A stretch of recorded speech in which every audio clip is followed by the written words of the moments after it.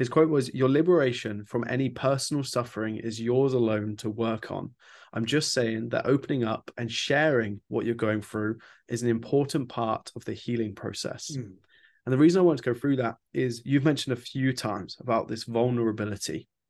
It's come up at the start of the conversation today, and it came up in your language. So for me, I'm like, okay, vulnerability. Tell me more. Why is vulnerability so important, and especially for men?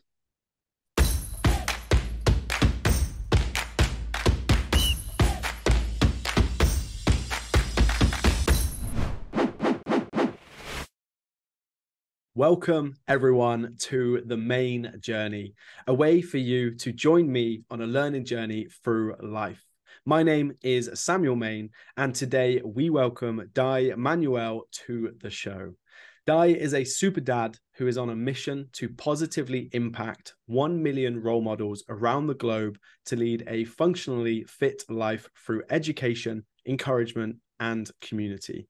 Di is an award-winning digital thought leader and author, distinguished Toastmaster and TEDx speaker, former partner and chief operating officer of a multi-million-dollar retail company, a sought-after lifestyle mentor and executive performance coach. Thank you for taking the time to join me today, Di. Incredible, incredible journey so far. I'd love it if you could give the audience an insight into your journey through your own words. So, where did your interest in coaching others and in business begin? Woo! Let's just dive right in. No, Samuel, first of all, it's just an honor to be here. Very, very grateful, as well as thank you. I just want to say thank you for you doing what you do, because we need more spaces like this online to capture these types of conversations and to normalize the topics we're going to be talking about today. Because it's really that feeling that we get because these conversations aren't every day, or at least we're not present for these kind of conversations in our own life every day. They feel awkward, right? We get a little bit like, I know later on we're going to talk a bit about that word vulnerability, and I can tell you my relationship with that word many years ago, not so healthy. It's changed. It's a work in progress, but we'll get to that. And so thanks for that kind introduction. As you can tell, I'm somebody that's I'm a very proud father. Okay, first and foremost. And because of that perspective, when I started having my first daughter, she was born almost 20 years ago now. And my second one was born, she's now 17, almost 18. It shifts your perspective, right? Your identity shifts as soon as you have a child. Like, I don't care who you are, like when you have a kid, because it goes from being about me to then about we, when it's my wife and I, right? And now it's just about them. So in that, and this is sort of just to give some context, because depending on what period of my life, I would have definitely answered your question differently. Mm-hmm. I would. And if I go way back, to just early childhood, where a lot of our earliest habits and belief systems are formed, because a lot of that times, like when you think about it, our brains aren't wired to be happy, but they are wired to learn. And the two most effective ways we all learn is through modeling and mentorship. And so you have to think about, how does that play into our own lives and how we've grown to be who we are today and continue to evolve into who we believe that we want to become, right? And that's a forever thing. I mean, till the day that we depart this mortal coil, like we're always becoming something. And we can either be intentional with that, or we can sort of just let things happen, But when I think back, at age 9, probably the most dramatic thing that had happened in my childhood was that my parents dropped the bomb on my brother and I. My brother, 2.5 years my junior, they dropped the bomb saying, we're separating and divorcing. And, at age 9, again, I'm going to date myself right now. I'm 46 now. So we're going back 35 years. So 35 years ago, mid 80s, I mean, there is no internet, there's no real great resources for these types of conversations, nor support networks for this, because back then it wasn't the same statistic we have with marriages today. The statistics are more marriages fail than succeed, which is startling. And I mean, we can unpack that if we want, but bottom line is, back then there was a lot of stigmas associated with that. So I didn't know that. I had to figure things out on my own. Both my parents were working full time and then some to support my brother and I, because now we had 2 separate households. And my world just changed overnight. And it wasn't like I asked for it, right? You feel like, change is a weird thing. And maybe we'll get to change in a minute, because everything's really our relationship with this idea of change and evolution in our own lives. And I definitely felt like change was happening and I didn't want it. It was like Raiders of the Lost Ark, that old Harrison Ford movie where that big cement boulder is chasing him out of that he's running away. And it sort of felt like that. That's how I looked at change. It was these unwanted big obstacles that were going to run you over, whether you liked it or not. So age 9, right? I'm not doing so well. There's a lot of emotions. Yeah. And I didn't have anybody to talk to about it. Plus, I didn't know how to talk about it. So I bottled it up. Mm-hmm. And that stress and that anxiety and that depression that then ensued, I found very quick ways to release it. And it wasn't healthy ways. Okay. So what I started doing very early on was eating my emotions. I realized that if I eat certain types of foods, I'd feel better in the moment. Now, again, it would eventually fade away within just a matter of time, usually within a few hours. And what do I want? I want to eat some more, right? So, and it wasn't like I was reaching for big salad, Samuel. Okay, like I was eating foods that were very, let's just say, very poor in nutrition value, but high in calorie value. And your background's also in the health and wellness industries, and it doesn't take a rocket scientist to tell us, or a nutritionary scientist for that matter, to tell us that if we keep adding more than we need, we're going to start to store that stuff, and within a period of about 5 years, because also one of my pastimes was I was chasing dopamine hits, not through activity, actually through very passive activities, through movies and video games. So that's how I was getting that sort of mental kick, that little bit of satisfaction, that distraction from my life was through movies and video games. And I got that mood enhancement through eating certain unhealthy foods. And that became a very dominant habit in my life. And, again, 5 years of that, it compounds daily, right? It's not like I ate a Big Mac at age 9 and then by, the day later, 24 hours later, I was morbidly obese. It was a 5-year process. But it got to a place where, at 14, almost 15 years old, I'm at the doctor's office with my mom, and, Dr. Quinn pulls my mom out of the office and, of course, leaves the door ajar so I can hear everything they're saying in the hallway. Betty Ann dies morbidly obese. Now, I overheard that, and I'm like, okay, I don't know what morbidly means. I don't know what obese means, but it doesn't sound good. And I knew how I felt already. Everything was hard. It was hard. Climbing. I remember at my school, my homeroom was on the 3rd floor. And I mean, there weren't any elevators in this school. Okay, it's an old school, and so you have to walk up these big flights of stairs every day, up and down. Mm-hmm. And man, I'd be huffing and puffing, and a little sweat breaking out. Like just the simplest of things were hard. And I'm supposedly like in one of the prime of youth. I'm at 14, 15 years old. And psychologically, there's a lot of other challenges that came with that. And I was dealing with some social anxiety as well, which, it's appeared a few times in my life, but it was really quite aggressive back then. And I just kept trying to self-medicate. Yeah. And it got to a place where, life was getting really hard. And I'm not going to lie, I was envisioning maybe just be easier not to wake up, be easier not to have to live this. If this is the best it's going to get, I don't think I'm looking forward to the next 50, 60, 70 years of this. And then, it's really weird. Okay. Like, I'm just going to say this as it is, because I think it's the easiest way to deliver it. And I'm hoping people can relate to this, because I think they will when they really think about the biggest changes that we've all navigated.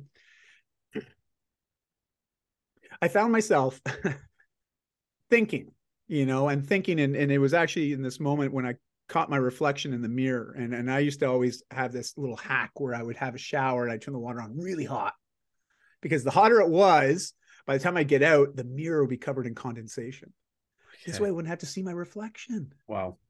Yeah. Yeah. Like, and even back then there's like 2 images of me, 2 photos. Now, thankfully, it's not like today where we have smartphones, high pixel phones in our back pockets. Everyone's got one. I mean, I remember my kids had their first cell phone, at age 11, 12, right? Like it's phenomenal just how accessible the technology is today. And I don't know what I would have done had I lived in that kind of technology, that kind of pressure. Different. And that's why I really feel for kids today. I really do. And so there I was, and I found myself thinking, gosh, it took me 5 years to get to this place. I don't like where I am. I don't like who I am. I'm not enjoying life. I'm not feeling very happy. And I thought, geez, it took me 5 years to get to this place. Well, and I'm at 15, right? I'm just sort of in early high school years, and I'm already thinking about, well, where do I go next when high school is done? I'm like, okay, well, in the next 5 years, when I'm 20, if I haven't changed anything, I keep doing what I'm doing, am I going to be any healthier than I am right now? Hell no. I would, at least I wasn't going to lie to myself anymore. Yeah. And I realized that, 5 years from now, if I don't change anything, it's not going to be better than it is right now at 15. And this is what happened. To be perfectly honest and transparent, I was more afraid of the idea of not changing than I was of the idea of changing. Wow. Now, I think for a lot of us, if we think about those places that we get to where we feel like we've hit rock bottom, and to be fair, I felt like actually I was at rock bottom, but the rock was on top of me, like a little like Atlas, right? And I'm like, I can't move this thing, I'm done, and I should just give up. But that is the easy way out. And fortunately for me, I did have parents that had wonderful work ethics. They were extremely supportive. They wanted to help me, even though every time they tried to help me, I thought, no, you're just saying I'm not good enough the way I am. You're saying that you want me to change. That's how I interpreted it. Heavy. That's not what they intended, right? That's not what they meant at all. But it's how I was at that time interpreting it and receiving that message and that support that they were trying to offer. And oh man, it just got to this place where I was like, you know what? I want to make some changes. I can't accept this anymore. I want to be healthy. I remember rushing out of that bathroom after staring at myself in the mirror for a second and having an ugly crying session, like the ugly sobbing, like you're like, thank goodness there's no cameras on me right now because I don't want to look at me, and I got out and I found my dad in the living room. I'm like, Dad, I want to get healthy. And he must have seen something in my eyes that day because he's like, okay, what do you want to do? It was like instant. He was like, okay, we got to hit this iron while it's hot, boom, let's do this. And I was like, oh, you know what? I'd really like a bike. I used to love riding my bike as a kid. Maybe we can get me a bike. He's like, sure, let's do that. We went out, bought me a bike. I started cycling every day. And now the reason why I chose a bike and not going to a gym or that, I was like, I'm not going into a gym, a place with a bunch of mirrors on the walls and equipment I don't know how to use, and a bunch of people that look really fit. And every time they look at me, I think they're judging me, that is a common feeling. Yeah. And I was like, no, I'll do something that I can do very privately, secluded on my own. And I started just cycling every day. Amazing. And I also went to the library. Now my kids, they still say, Dad, why don't you just Google it? I'm like, your dad's older than Google, how many people can say that? But yes, I'm older than Google. And I went to the library, got books out on nutrition and on mindset and lifestyle and all sorts of stuff. And I just started consuming content and really just trying to educate myself on different ways to start to change my situation. Amazing. And what set in motion that day was literally a 20-month journey, maybe a bit longer than that, to release all that weight that I had put on and to create a new lifestyle and a new belief system about myself, more importantly. And so by age 17, I was healthier, I was fitter, I was feeling more confident. I still had a lot of those psychological mental health challenges because I didn't quite shake a lot of that, especially some of that social angst that I experienced, some of the depression that I was experiencing. It was still there, but it wasn't as prevalent. I'd found ways to sort of deal with it, but in a much healthier way. And this is how I'm going to get to the answer on your question, because at age 17, something interesting happened. A friend of my mom's came by the house. This is my mom's place. We lived with my mom, and I'm in the kitchen, like preparing a meal. I don't remember exactly what I was doing, but I was in the kitchen. We had this old porch, and they come around to the back of the house, up on the porch, this old screen door. It was an old Victorian house. My mom loves antiques, and so she always liked these older homes, and she'd do it up like antique style. You kind of feel like you're on Little House on the Prairie meets the Victorian age. It's kind of a weird thing, but it's what she loves, right? So this old screen door, and they're knocking on the door, and I'm like looking at it. I'm like, hey, what's up? My mom's in the back doing some gardening. I'm like, oh, okay. And they just stood there, with this empty sort of stare, but also they weren't leaving to go see my mom. And it was like, okay, this is kind of weird. What's up? What can I do for you? And they're like, well, actually, before we talk to your mom, can I talk to you? I'm like, oh boy, what did I do last weekend? Instantly I'm thinking, here's an adult. Yeah, I'm like, totally. That's exactly where my brain went. My teenage brain was like, oh man, what did I do last weekend? Oh geez, I'm in trouble. Anyway, so they came in, they sat me down, and first thing out of the mouth was they acknowledged me. Wow. They acknowledged the changes they've seen in me over the last 2 years up to that point. how I had just changed everything. I become much more fitter, more engaging, more apt to have conversation, like wanting to hang out at the adult table, like just they saw this shift, this maturity, but also this physical change. And they saw the work that I put in to make that happen. And so it was amazing, because all of a sudden I was like, oh, wow, okay, that makes me feel good. I felt seen, I felt acknowledged. And then something magical happened. They said, hey, we'd like to get a little healthier. And he was implying to some of his other family members that they wanted to get healthier. And he was like, do you think you could help? Could you help us, lose some weight, get a little bit healthier? Love that. And I was like, at 17 years old, I'm like looking around the room, like, are you talking to me? I felt like a De Niro, right, from Taxi Driver. I was like, were you talking to me? Because I felt like that. I was just like, wow, this is the first time I feel like I actually have something of value to offer somebody, and I can help somebody. And as soon as I started helping them, I got this wave of fulfillment and happiness and joy. I felt connected. I felt like on purpose. And it was like instant. I was like, you know what? I don't care what I do with the rest of my life. This is going to be a part of it. Right. Helping others with change, specifically in around health. And whether that be mental health, physical health, emotional health, spiritual health. I mean, it's evolved obviously as I've evolved, me too. I'm on the same journey as everybody else. And people still ask, what was your main motivation for the change at 15? I'm like, to be honest, I wanted a girlfriend. Okay. Like, straight up. But now again, I've unpacked that with therapy, and I've worked with a psychologist for a period of time. And I know as I've unpacked that, and my perspective has sort of shifted, I realized what I was ultimately saying is that I was looking for love. I wanted to be loved. I wanted someone to want me for me. Yeah. But the funny thing is I needed to get to a place where I could accept me for me. And as cliche as that sounds, that's really, the last 13 years, I've been finally figuring that part out. I didn't quite figure that out, but anyway, so that's sort of where the origin story, a backstory to what introduced me to coaching and mentorship. And it was, like most of us that work in the space, we've gone through something rather significant in our own lives, and we get out on the other side and we look back and we can't help but seeing people at that starting line that we started off on. And we're like, hey, come on. In fact, we might even go back there and say, listen, I'm going to go part of the journey with you. Let me show you where some of those pitfalls are, those roadblocks that we're going to have to circumvent, let me help you through this. Yeah. And that's really it, man. That's what my next 25 some odd years were involved in the wellness industry. Yeah. All for it. Thank you for sharing.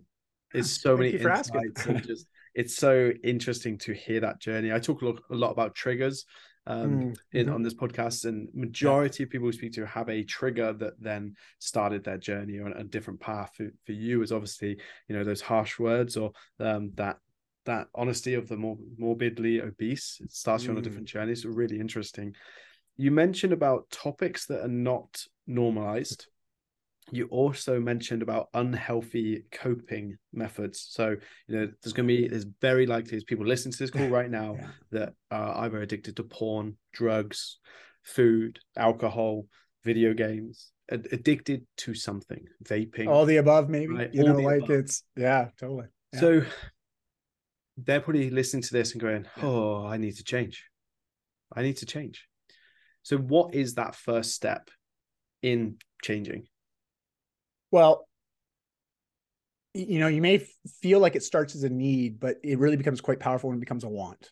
It sort of goes to a different layer, because, there's a lot of aspects where I need this, I need that, and we say this often, but do we really want it? I find when we want it versus need it, it's a subtle shift, but that subtle shift in perspective and understanding and relationship to the idea behind that. Because in wanting something, it also implies that it might require some work. I need this, it's like, and that might imply some work too. But when you accept it and it's like, listen, this is my life. This is, it's that let's just call it accountability, self-accountability to the top level, right? It's like, listen, I know that I can seek help and get support in the changes I want to see happen. But really at the end of the day, this is my journey to take. And I'm the one that's got to live with myself 24/7. For the rest of my life. And this muscle between the ears, might only be 6 inches across, but it's where it all starts, right? It's that belief system, that understanding, that relationship we have to self and how we see ourselves in this world. and not only see ourselves now, but also where do we want to be?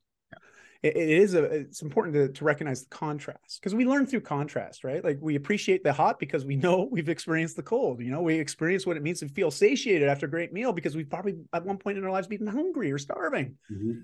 So contrast does give a broader spectrum of colors, let's say, for our lives, and really fills that in. And when I think back on it, this idea of trying to escape or distract ourselves from dealing with whatever the is below the symptoms. And that's where, having someone that has that extra experience or schooling, like I worked with a psychologist, I worked with therapists. I've got no problem with that. Now, I was very apprehensive about it for a big part of my life, but once I got into my 30s and I finally said, you know what, I think this could help me. I think I need to talk to somebody. It wasn't until I got really vulnerable with my wife, though, and opened up about what I was struggling with and got to a place where I was like, you know what, I do need help. And more importantly, I don't just need it, I want it. And that put it in motion, because now I was a very much an active participant in my own life, putting certain things in motion, like making the appointments and actually following through on that. And as soon as I started unpacking things, I started realizing, sheesh, I got a few other things here I got to work through. Because let me just say this, at 17, as much as I had developed this new healthy lifestyle, there was still a lot of the mental health stuff I was working through, or to be honest, was sort of burying. And I realized that social angst piece, I didn't really deal with very well. I always believed I was a shy individual. Mm-hmm. I am naturally introverted, even though I choose to work as an extrovert. Okay. And there's a lot of people that are like me out there, like I'm not out doing stuff all the time. I choose when I'm going to put that activity out there because it drains me so much.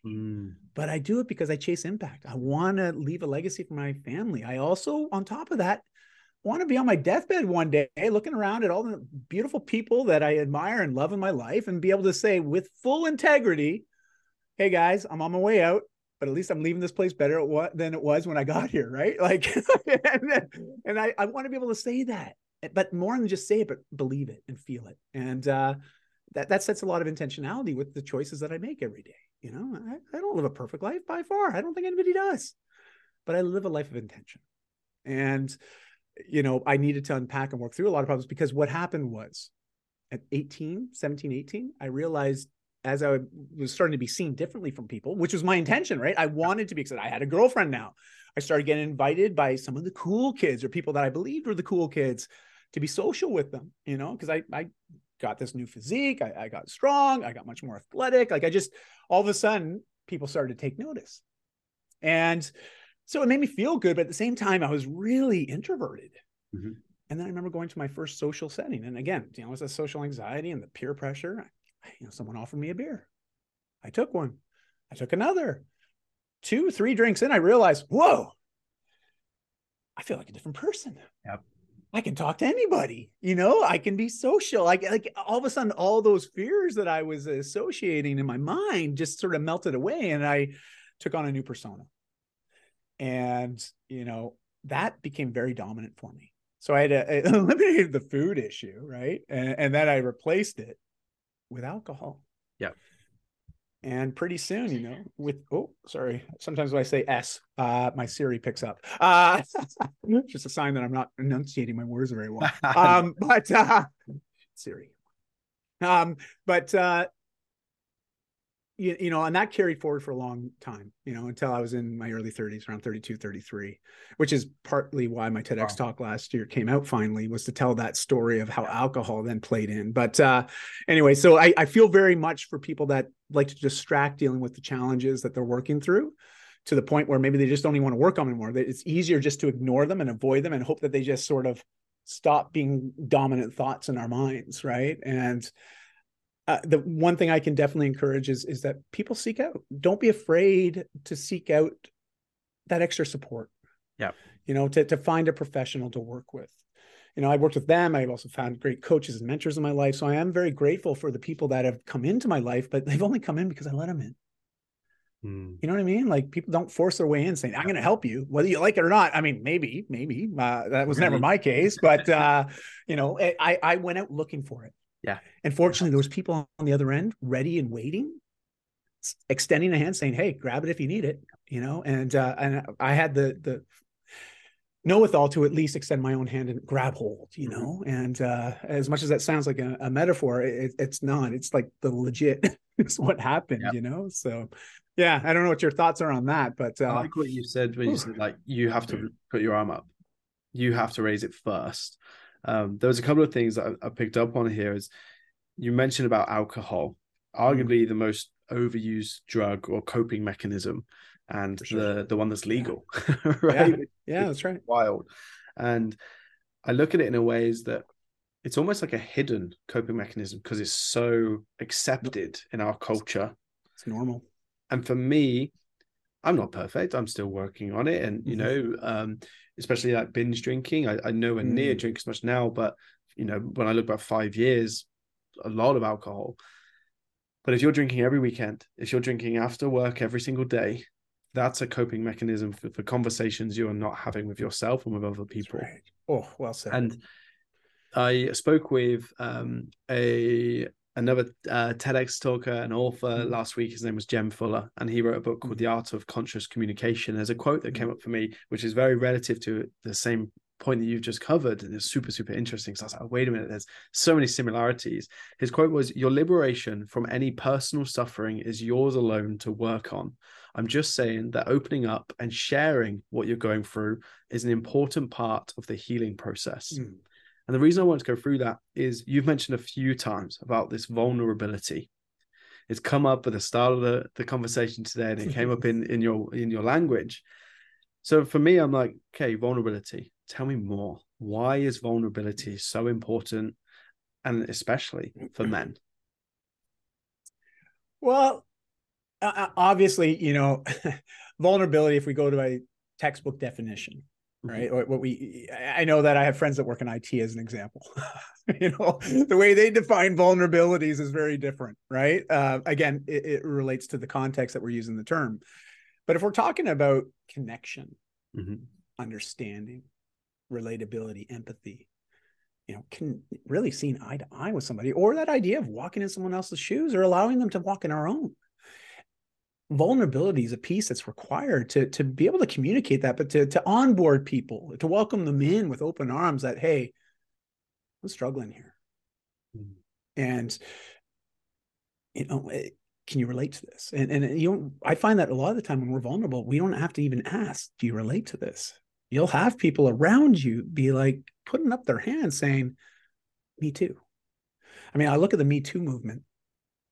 I mean, it's a prime example of vulnerability, you know, and vulnerability to the nth power, because it is leveraging social to get a message out much more quickly. And I mean, I look at all these women that have stepped forward, and now it's others, right? I mean, we talk about the gender neutrality, right? Like it's across the board now. A lot. I mean, gosh, even with Black Lives Matter, right? Like we've seen this amazing influx of people basically saying, hey, this is wrong. This is something I experienced, and I'm sharing my story. Yeah. And by being vulnerable, and this is the thing about vulnerability, and I'm speaking from a man who identifies as man and someone that's been around men's groups for many, many years now. It takes someone to go first. Okay. You need someone to be vulnerable first. It's like, think about our relationship with that life partner. Who's going to say, I love you first? Like that is a prime example of vulnerability in our lives every day. You know, is or going up to that person that we really like. And it's like, you know, hearts beating, sweaty palms, you know, we're like, I want to ask this person out, you know, just for a coffee. I just want to say hi. But that first action, that first letting down that barrier and extending. Now, yes, that too is an act of being vulnerable, because we let down our defenses, our facades for a moment, and it allows others in to see who we really are. Now, as Brene Brown says, not everyone deserves all vulnerability. And vulnerability is not meant for shock and awe, right? If we're saying vulnerability to be like, hey, look at me, and it's an ego play, wrong motivation. You know, there's something else at work there, I would think. And when we're actually using vulnerability as a mask to basically, you know, protect ourselves. under the guise of being vulnerable. And I find that really interesting too. And I don't want to delve into that too much, but rather speak from the other side where it's like, as a man who identifies as a man, I talked at the beginning today, especially about this idea of our brains aren't wired to be happy, but they are wired to learn. And we think about how do we learn in our own lives? Through the mentors that we have, also what's being modeled around us. And I think back to myself in my late teens and well into my 20s, even into my early 30s to some extent. I'm getting into my own business, with a partner, we start scaling. There's lots more pressure on me to perform at a high level because we're building this business. And now I'm being seen as a partner in a company that's growing. We got employees coming on and contractors and new companies we're dealing with. And at the same time, I'm starting to have my kids. Like, there's a lot of pressure. But I'm the strong, confident guy. I'm the guy that goes out and parties with everybody. I'm fun guy die. That was literally the nickname people had for me, fun guy die. And pretty soon, you keep putting on this mask, that becomes your dominant face. Mm-hmm. No one really knew who I was and how I was suffering. And I was masking. I was really good at masking it. And I'm only sharing this because I know this is common for a lot of men. Now, I'm not speaking about other genders. I'm, again, speaking as a man who identifies as a man, and what I've observed and experienced in my communities, I can speak to this quite well, And here's the thing, though. In our men's groups, as an example, we have a question we like to ask to sort of open up the sharing or that part where we get to just talk about what's alive and real for us. We literally ask that question, like, hey guys, what's alive and real for you right now? Who'd like to go first? Anybody want to say anything? And again, we want to talk not just about the good stuff and the great stuff that's happening, but also talk about the challenging stuff. As I say, the good, the bad, and the, it doesn't matter. Mm-hmm. It's all on the table. But someone's got to go first. And when someone goes first and shows a strong example of being vulnerable, but from a place of strength and a desire of understanding and connection, but more importantly, to say, hey, I might need some help here, or at least some guidance. Yeah. Somebody to share with me something that's worked for them, or what's a habit that you picked up that's helped you through something similar to this, But until we share what we've been experiencing, we don't allow people to help. We just can't, because they don't know what's going on, So it's really funny that way, right? But as soon as one person goes, and I see this at the men's groups, one guy will share. There's an example, actually. So we'd have these groups that we meet every Monday called Mentorship Mondays. Okay. The guys come together for dinner and conversation every Monday night. And we would often have upwards of 20, 24 upwards, a couple dozen guys sitting around a big table. And it was awesome because we'd have, as young as 18 to as old as early 70s. And everything in between. We'd often have many countries represented and continents represented, because at this point in time, I was living in Bali, Indonesia with my family. Love it. And so Bali's interesting because, just you get so many people coming to Bali. So we would often have not only Indonesians and expats, but also just people that were visiting. And they'd hear about our men's group and they'd come and they'd hang out, which was awesome because you get so many different perspectives and cultural perspectives as well. Mm-hmm.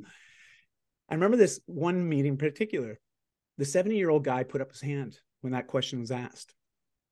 Across from him, kitty corner, just across and two over, was this young guy, 18, first time ever coming to a men's meeting, right? And he walks into the room, right? And there's like a couple dozen dudes there. And he's like looking around like, what have I just walked into? Because there was only one entrance in and out. Okay.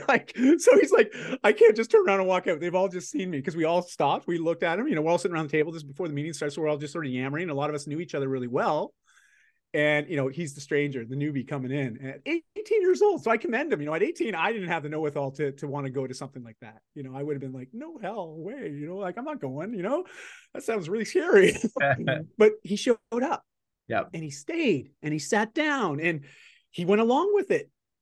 And this 70-year-old started to share a story about something that he's been working on for over 40 years. Since he was in his 30s, there was something that he's been struggling with. And it comes and it goes. I won't share what that struggle is. It's as based on the anonymity and the privacy that we have. We always say what happens at Mentorship Monday stays at Mentorship Monday. Right.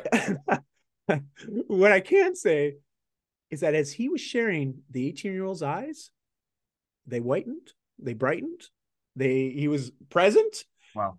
He was hanging on every word the guy was saying. And next, after he finished sharing, We're like, hey, anybody else want to share? The young guy put up his hand. He put up his hand and he started sharing. And it wasn't until after the meeting when Nick and I, Nick's the co-facilitator, so we started Mentorship Mondays together, and we pulled this young guy aside, as we always do. We just talk to people, make sure they're leaving things are not being, they're leaving something incomplete. We want to make sure you're good. And he's like, I feel amazing. I shared something today that I've wanted to share, but I've never shared it with anyone before. Wow. And we're like, how do you feel? And he goes, I feel really good, especially when I saw all the other guys' hands going up to say, hey, me too. Again, we don't want to actually come out and say me too, but we have hand gestures so we don't want to interrupt the person while they're in flow and they're sharing. Because that can be really disruptive. You have somebody else start talking or interjecting, even if they say, oh man, yeah, I get that. Just even that little interruption. And so we recognize hand gestures work a lot better. And so when you see like half the table putting up their hand to say, hey, me too, I've also struggled with that. Yeah. The 18-year-old, he said something very interesting. I didn't think anybody would understand what I was going through. I didn't think anybody else had this problem. And you see, this is what vulnerability allows us. When we start to say, yeah, this is what I'm struggling with, we give permission to others to say, hey, you know what? Me too. Or I did struggle with that too. Here's what I did. Here's what helped me. Maybe this will help you. Maybe I can help you. Like we don't even invite that kind of a conversation or opportunity if we don't get vulnerable, open up and share what's alive and real for us right now. And I'm not saying it's easy. It's not. I can speak really well to this because it's been a tough one for me. It's still 13 years in progress, right? Yeah. But the more I do it, the more comfortable I get with it. Wow. And I've also recognized that not everybody deserves the vulnerability that I have, but it's something that's earned. It is a deep sign of trust when someone's vulnerable with you or you are vulnerable with somebody. And it's not something to be taken lightly. But man, it will deepen the connection and that relatability and that understanding. And gosh, it feels good when you don't feel alone in your suffering. So that's vulnerability. That's what I meant by it. So powerful. I think there's so much value in that. We mentioned the word courage, and there was a person actually that came up for me. His name is Perry Power, and he wrote the book Breaking the Silence, talking about sexual abuse in minors, and was sharing other people's stories. And I was like, anyone who's done anything worthwhile has had that courage to step up and to share and to talk and to communicate and ultimately be vulnerable. Now, that was what came to mind for me. And I love this conversation of talking about the men's group because I don't think it's talked about enough. I don't think there's enough support out there for men. It's becoming a better conversation. And I'm not also saying that we're forgetting about the other side for females. No, but I just want to actively talk about men for this. I'm part of a men's group. I'm in the process. I am leading a men's group, and we're setting one up. And we've got our, first few people in there, and it's been incredible so far. When you reflect on leading the men's group that you have for so long, what are those lessons that you've learned on that journey? Well, first of all, it's really interesting, but when we were just getting started, so in Bali, just as an example, have you been to Bali yet, Samuel? Yes, I have. Okay. Yeah, I was there for a few weeks, climbed up. Where'd you stay? It's Canggu? Random villa we had. Went to CrossFit Wanderlust and Dave. Awesome. With Dave and the guys. Yeah. That's great. What's the volcano called? I can't remember the volcano. The one that's actually on the island of Bali, up north on that's I can't remember. I want to say Badur. No, not Badur. Badung. No. Batur. Yeah, right above the little the scuba community there. Correct. Gosh, I'm drawing a blank already. 4 hours before the volcano erupted. Wow. Oh, so you were there during that time? There, okay. Very cool. 4 or 5 years ago, maybe it was, but I have been to Bali. Amazing place. Oh man, that's amazing. Well, I lived in Canggu, and I did train at CrossFit Wanderlust, but I also trained at Nirvana Strength, really cool. Which is actually just down the street, and it's a calisthenics gym. And that's actually in their back, though. They have a beautiful facility, and that's where we would host our men's group. Really cool. And my friend Nick was living in Ubud. Now, for those that aren't familiar with Ubud, is more in the interior of Bali. It's really well known if you've ever seen the movie Eat, Play, Love, Julia Roberts movie based on the book. And when she goes to Bali, she spends a good amount of time in Ubud. And it's sort of like that yoga mecca. Okay. And a lot of spirituality emerges from there. And Nick would host men's circles, typically around full moon, which is very common. There's always lots of circles happening around full moons. And I driving an hour to Ubud and an hour back, like it's not like I was opposed to that, but it wasn't part of my regular life, my routine, and it wasn't convenient. So I knew if it wasn't something that was convenient, it wouldn't stick for me, become a regular thing. And I had an idea. I was like, you know what? I want to start a men's group here in Canggu. I want to start a group where we can get together again, dinner and conversation, and no hidden agenda, no cost, just show up. You pay a little bit of money, but that's just to cover your meal for the night. And let's see what happens, and Nick was the first guy I called. I literally called him on WhatsApp. I'm like, hey, Nick, so this is the idea I've got. I'm going to start one of these. And what do you think? And he's like, I'll be there. I'm like, really? You'll just come for the first one? He's like, no, I'll be there every Monday. I was like, okay, well, I guess we're doing this then. And so right from the get-go, we sort of co-facilitated and started through this. And in the early days, though, we didn't have a lot of structure to it. Mm-hmm.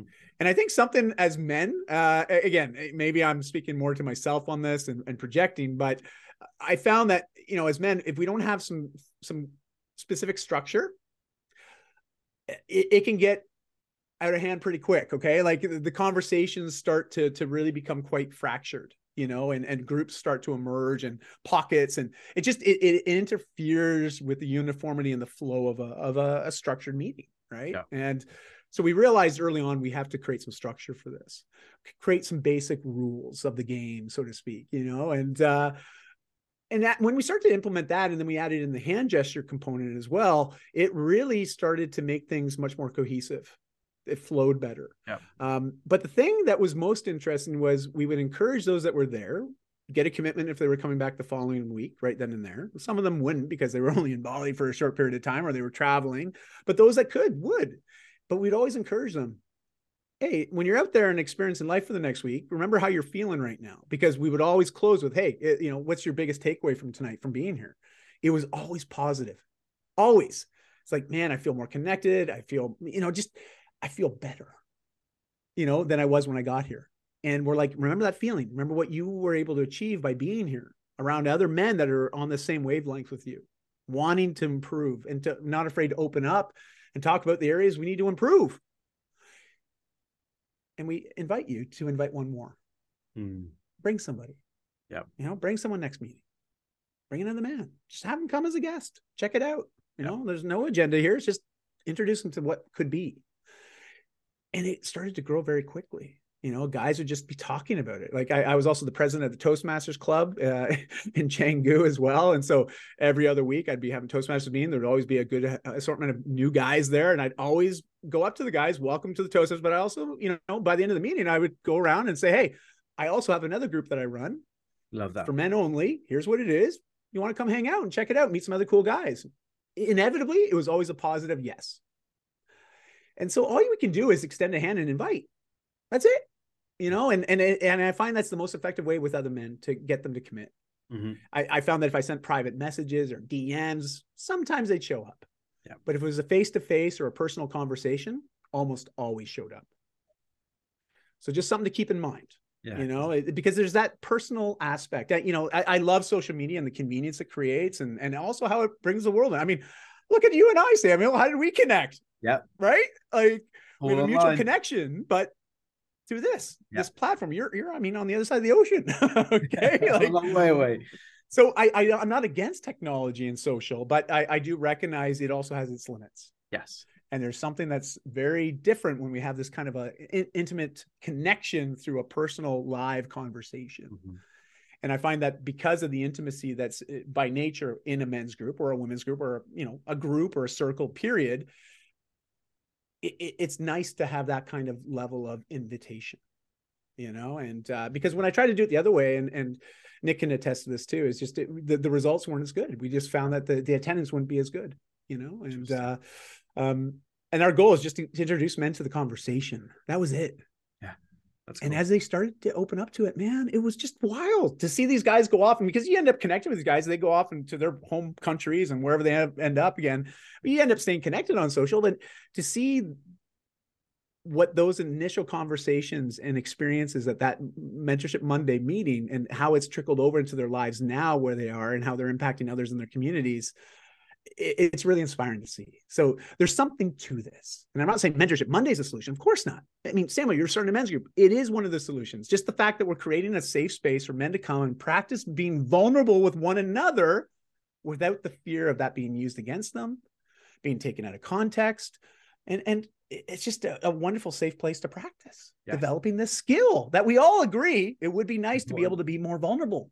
Yeah. We know that. As a father of 2 girls, I'll tell you, it's made my relationship with my kids much more sound. It's also helped my wife and I endure. I mean, I've been dating her for 22, almost 23 years now, and we've had our challenges, but in the last 13 years was a lot better than the first 10.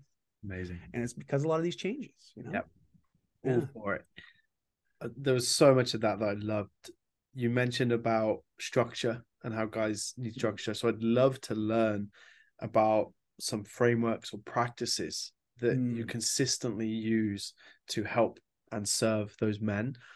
But before we delve into that, I want to just express my gratitude for you in being so open in talking about these topics and these difficult things, because again, it's not talked about enough. And for me, those men's groups, in my previous background, I was health and fitness. That was all I was. And then I was business, and that was all I was. And these men's groups now have allowed me to broaden my coaching horizons, but help people not just in business, not just in their personal health and fitness, but now also in their relationships, their life, and a more holistic approach. And the results of that have been astounding because it's now the full picture. So that's been amazing. So again, thank you for sharing. So thank you. I'd love to ask you again, is there any particular frameworks or practices that you're just a massive fan of, or that you use to help coach men to become their best self? Well, thanks for asking. Things have shifted for me. All right. Like, obviously I'm in my mid 40s now. It's different than it was 10 years ago. It's different than it was 20 years ago. Right. Yeah. But I am happy to say, from a health perspective, mentally, physically, emotionally, spiritually, I'm in the best place I've ever been. Yes. Let's go. Physically fitter than I'd ever been. I outperform what I used to do in my mid 30s, especially in my mid 20s. In my mid 30s, I was competing in CrossFit, and I'm like fitter now, and I don't compete anymore, but I've tweaked how I train because of also I was aging, and I've recognized I'm more interested in longevity along with vitality than I am about getting a new PR. Okay.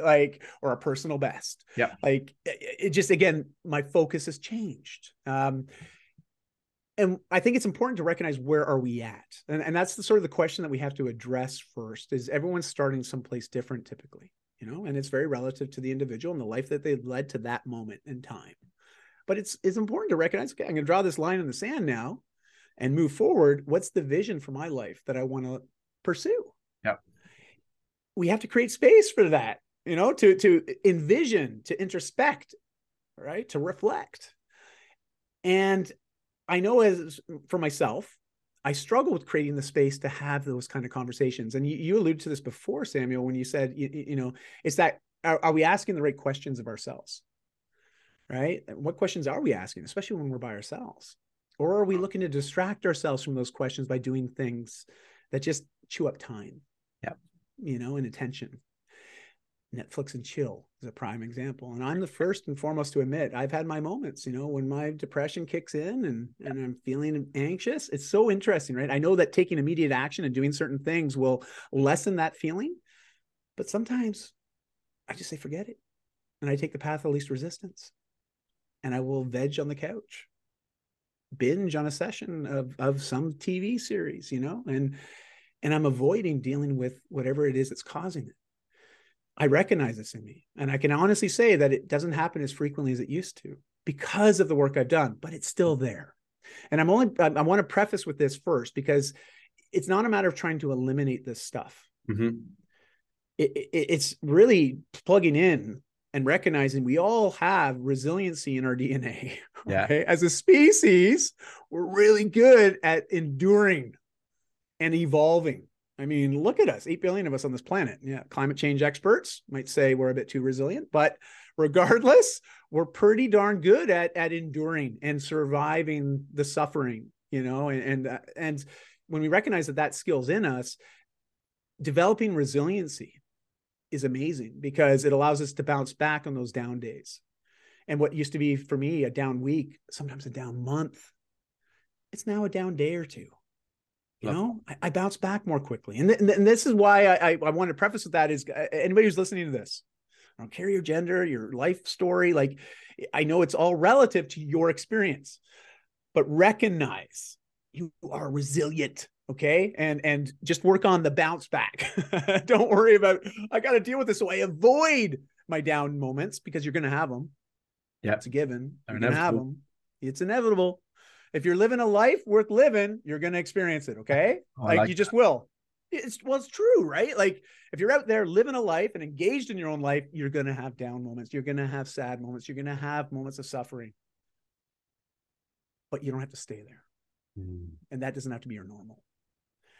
And based on that, there's definitely some philosophies, if you will, or as I like to say, more like a process to align with. And I invite anybody and everybody, whatever process you end up adopting or accepting, just remember you have to commit to it consistently and frequently enough to actually see the change through. See the significance of the impact made through your actions. If you try things one time and it doesn't work, whose fault is that?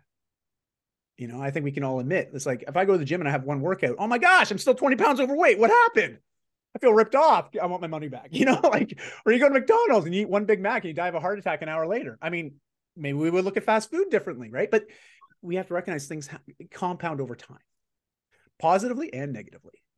So it's those little micro deposits that we make every day will ultimately help create our life. The little experiences every day, intentional or not. And from that, I like to invite people, especially men, to prioritize mental health first. I can appreciate that we all look in the mirror and we think about all the things that we'd like to see changed, at least in what we're seeing on the surface. And it's easy to presume that if we change the outside package, that the inside's going to change too. But unfortunately, and I can speak from a lot of experience over 20 plus years of dealing with this, personally, and also helping others through it. It doesn't matter what you do on the outside. If the inside's not getting focused attention, it's all for naught. Because you can turn yourself into the fittest person on the planet. You can be 17 years old, go from being morbidly obese and lose all that weight and get healthy and thriving and have the attention of your peers. But it doesn't mean you're going to think better of yourself. I hate to be that guy, but it's true. And I think shifting our attention to prioritize mental health and our self perspective is where things need to begin. Now, in conjunction with that onset, introducing a regular fitness practice is wonderful because you want to see your health change. You want to see hormones start to regulate a bit more effectively. You want to see yourself manage blood sugar and energy more effectively in your life.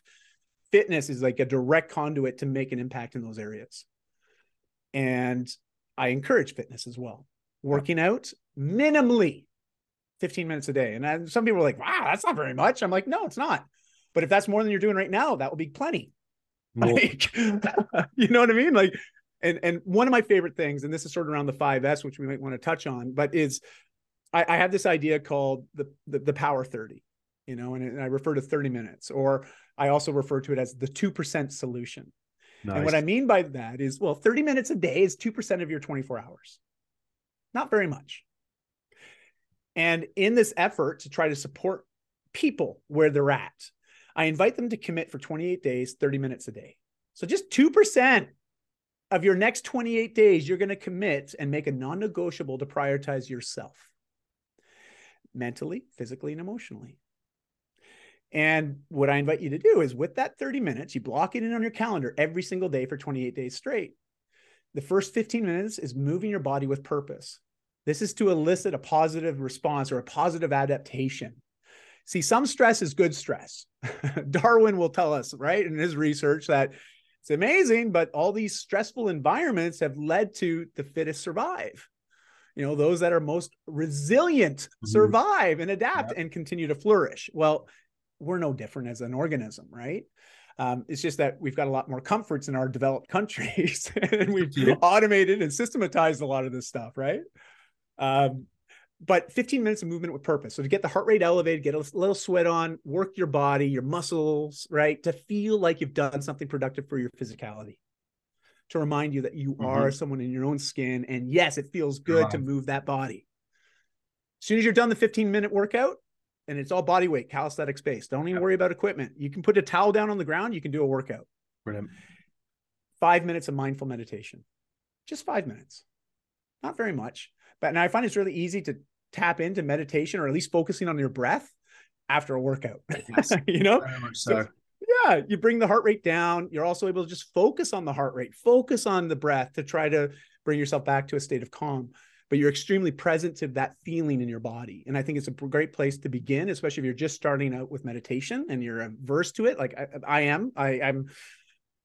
I struggle to meditate. You get me to sit down anywhere. I mean, I've been sitting here for a bit now, and that's impressive, but I am a little fidgety, I move a little bit. Why? Because that's just who I am. All right. So if you're trying to get me to sit still and meditate, yikes. I find I'm less resistant to it and more capable of it when I do it after a workout. Or right before bed. Makes sense. And so that's 20 of the 30 minutes. The last 10 minutes is about injecting into your mind and soul and body some solid personal development. Strong. So listening to a wonderful podcast like this, reading an inspiring book, watching a TED Talk, having an uplifting conversation with a coach or a mentor in your life, that could also factor in. But I'm not saying hours on end, but just 10 minutes of focusing on feeding that muscle between the ears, something uplifting, empowering, inspiring. Because if we let media do that for us, let's be honest, most of what we see out there is not necessarily positive. No. And if that's what's filling your mind, you got to wonder, because whatever goes in is going to come out. Yeah, 100%. And through our actions, through our beliefs, through our conversation, through how we show up, So I invite people to really be protective of that.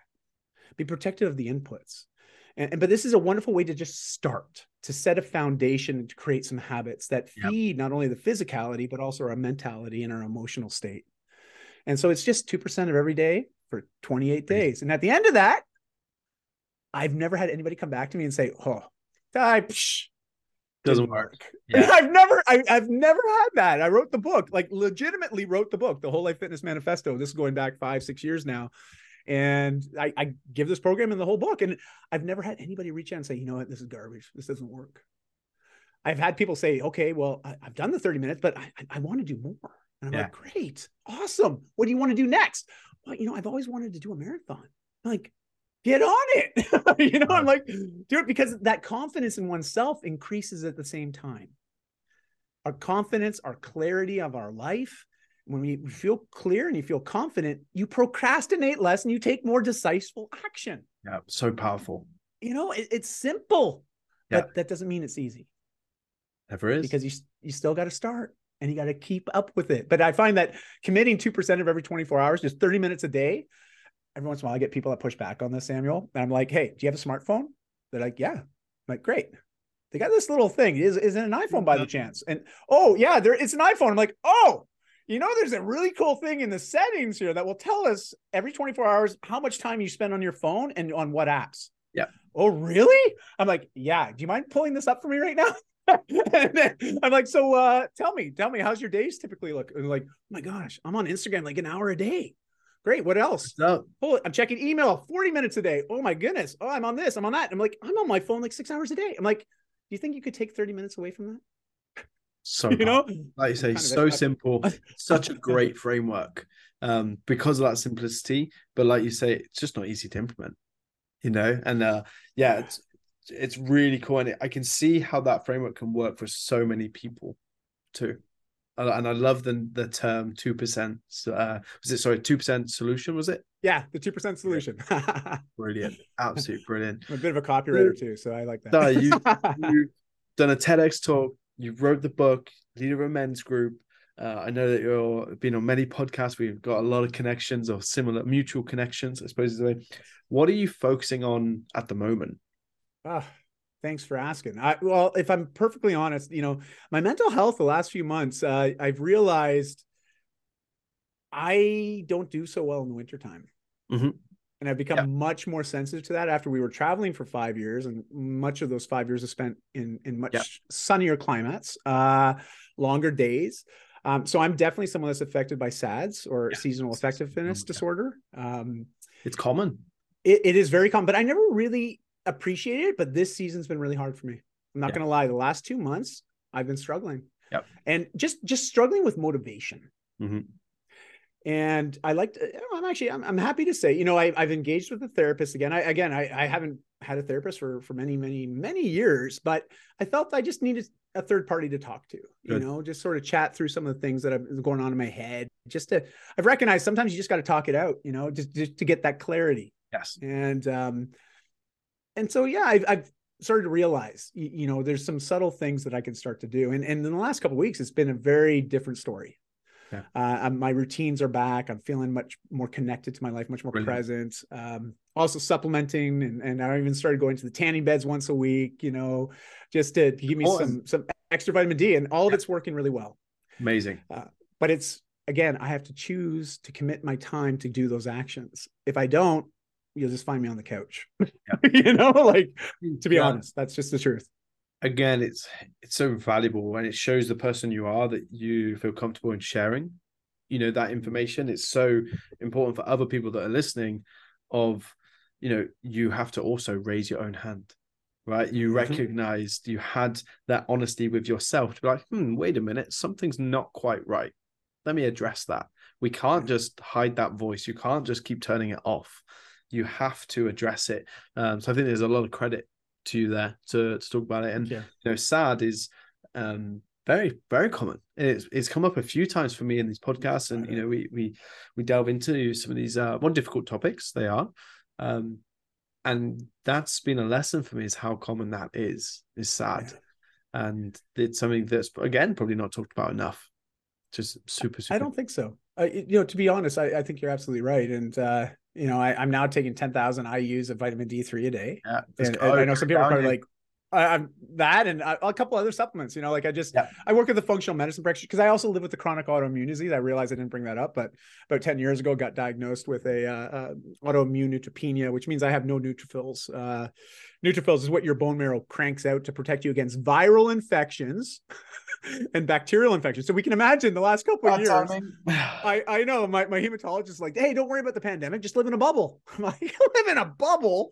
Can you see me doing burpees in a bubble? I don't think so, So, but I have to admit, though, the last couple of years during the pandemic was challenging as well, because I did limit a lot of my social interactions in real life, based on some concerns with my immune system, and that compromised position that I'm in. So I am glad the world's opening up again. My health is good.